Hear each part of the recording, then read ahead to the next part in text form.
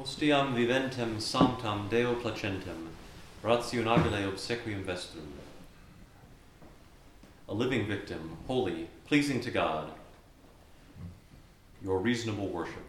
In the name of the Father, and of the Son, and of the Holy Ghost.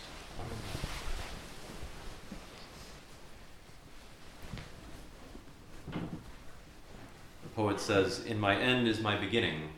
And the mystery of the Epiphany is, in many ways, can be seen as both an end and a beginning.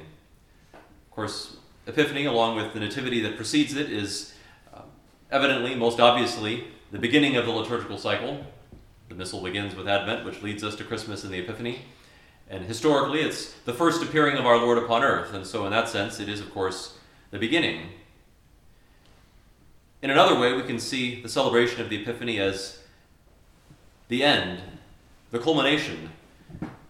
If we think of the liturgical cycle in some way, resetting and beginning anew with Septuagesima when the Alleluia is laid aside, in a certain way we can see the recurrence of the Nativity, the recurrence of the Epiphany as a final coda to what's been celebrated throughout the year. In any case, the celebration of the Epiphany certainly points us not only to the past, to our Lord's first appearing, but it points us to his great Epiphany when he appears in glory, when all of the nations, along with the Magi, will acknowledge him as Lord. But whether we view the Epiphany as the end or as the beginning, the word that emerges from the Feast of the Epiphany and which emerges in each of the Masses of the Sundays after the Epiphany is adorare. Venimus cum muneribus adorare Dominum, we've been singing over and over throughout the octave. And today, the same word is given to us in the introit. I saw a man, beatus vir. I saw a man seated on a lofty throne, a man seated upon the throne of God himself, a man whom the multitude of angels adore. The Mass today presents us with the angelic adoration of the one whom the Magi have been adoring. And in the Masses to come, we will continue to hear the call to adore. The Epiphany begins and culminates the celebration of our Lord's mysteries in adoration. But how do we adore? That's what the Mass tells us today.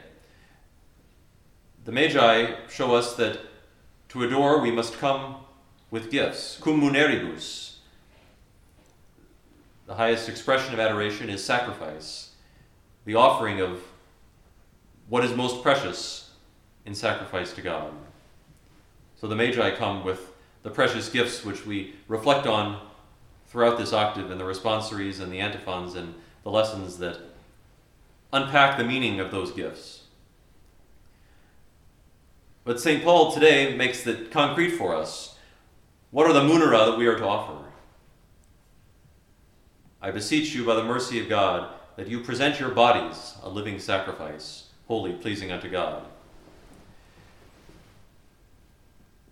We're often reminded that we are to offer to the Lord our heart, and certainly we are. But St. Paul implies here that as embodied creatures, the service of our heart also involves the service of our body. We heard a few days ago at the end of the prologue, towards the end of the prologue, our Father St. Benedict saying, "Therefore our hearts and our bodies must be prepared to fight under the holy obedience of his commands." To offer our hearts to our Lord, we must also offer our bodies, which are animated by our hearts. The worship of our heart is expressed in the worship of our body. And so, an essential part of our reasonable worship, our worship in accord with the Logos, is the corporalia, the bodily expressions of our service of God.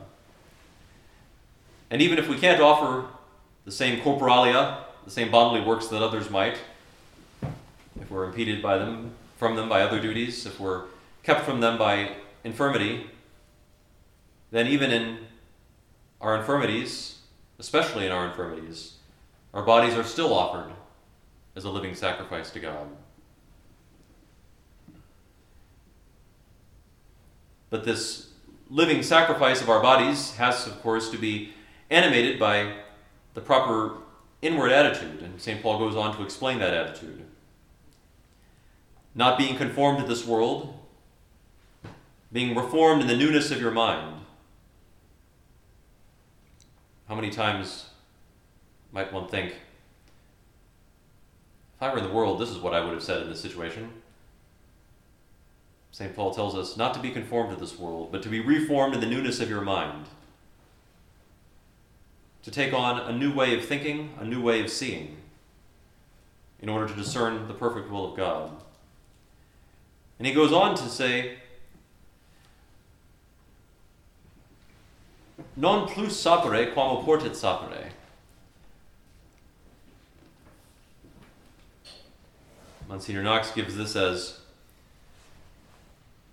not to think highly of himself beyond his just estimation, but literally it's a bit more striking than that. Not to be more wise than one ought to be wise. One would think that there should be no limit to the wisdom that one ought to have, but St. Paul seems to suggest that even in the desire for wisdom, we can exceed the due measure if we seek the wisdom of this world rather than the wisdom that comes from above. Rather, to be wise unto sobriety, as God has divided into every one the measure of faith. For as in one body we have many members, but not all the members have the same office, so we, being many, are one body in Christ. To offer ourselves as a living sacrifice, then, we must live as members of the body of Christ. And St. Paul will go on throughout the remainder of the 12th chapter of the letter to the Romans to talk about what that looks like. All that St. Benedict tells us in chapter 63 on the order of the community, chapter 72 on good zeal, is in some way an unpacking of the picture of life in the Christian community that St. Paul gives to us in Romans 12. And all of those exhortations that he gives have this in mind, to enable us to present our bodies as a living sacrifice to God, so that living as members of Christ's body, in humility, in charity, each fulfilling the part that is given to us, we are thereby fitted into the mystical body and made one with our Lord's perfect sacrifice, the perfect offering of adoration.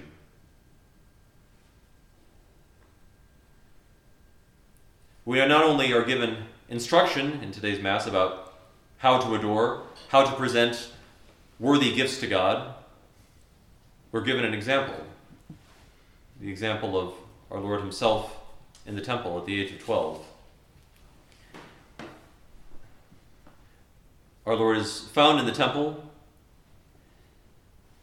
and when asked by his mother, he speaks the first words that he speaks in the gospel.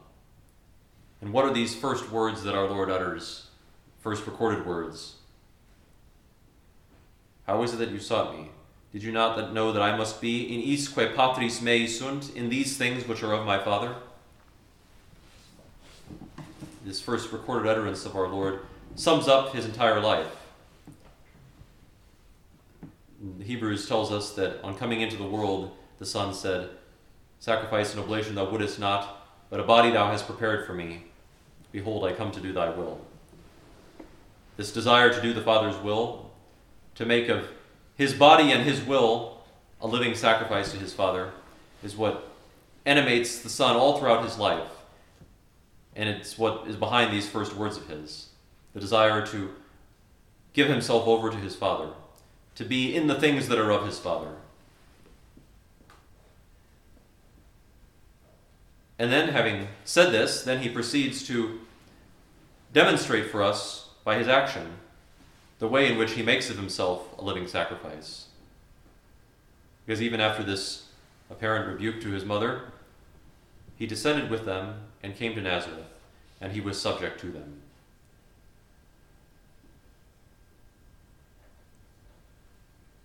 St. Paul just told us not to be wise beyond what it behooveth to be wise. Our Lord, after displaying his divine wisdom in the temple, proceeds to humble himself and and make himself obedient to human parents,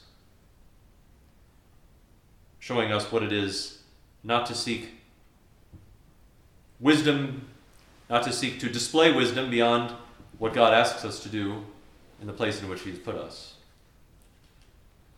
He was subject to them, and in being subject to them, He subjected Himself to His Father.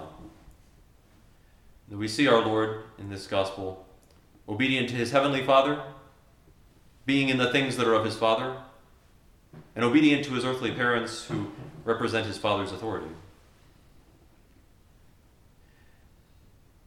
And in doing so, He shows us what it is to present our bodies as a living sacrifice, what it is to present true adoration.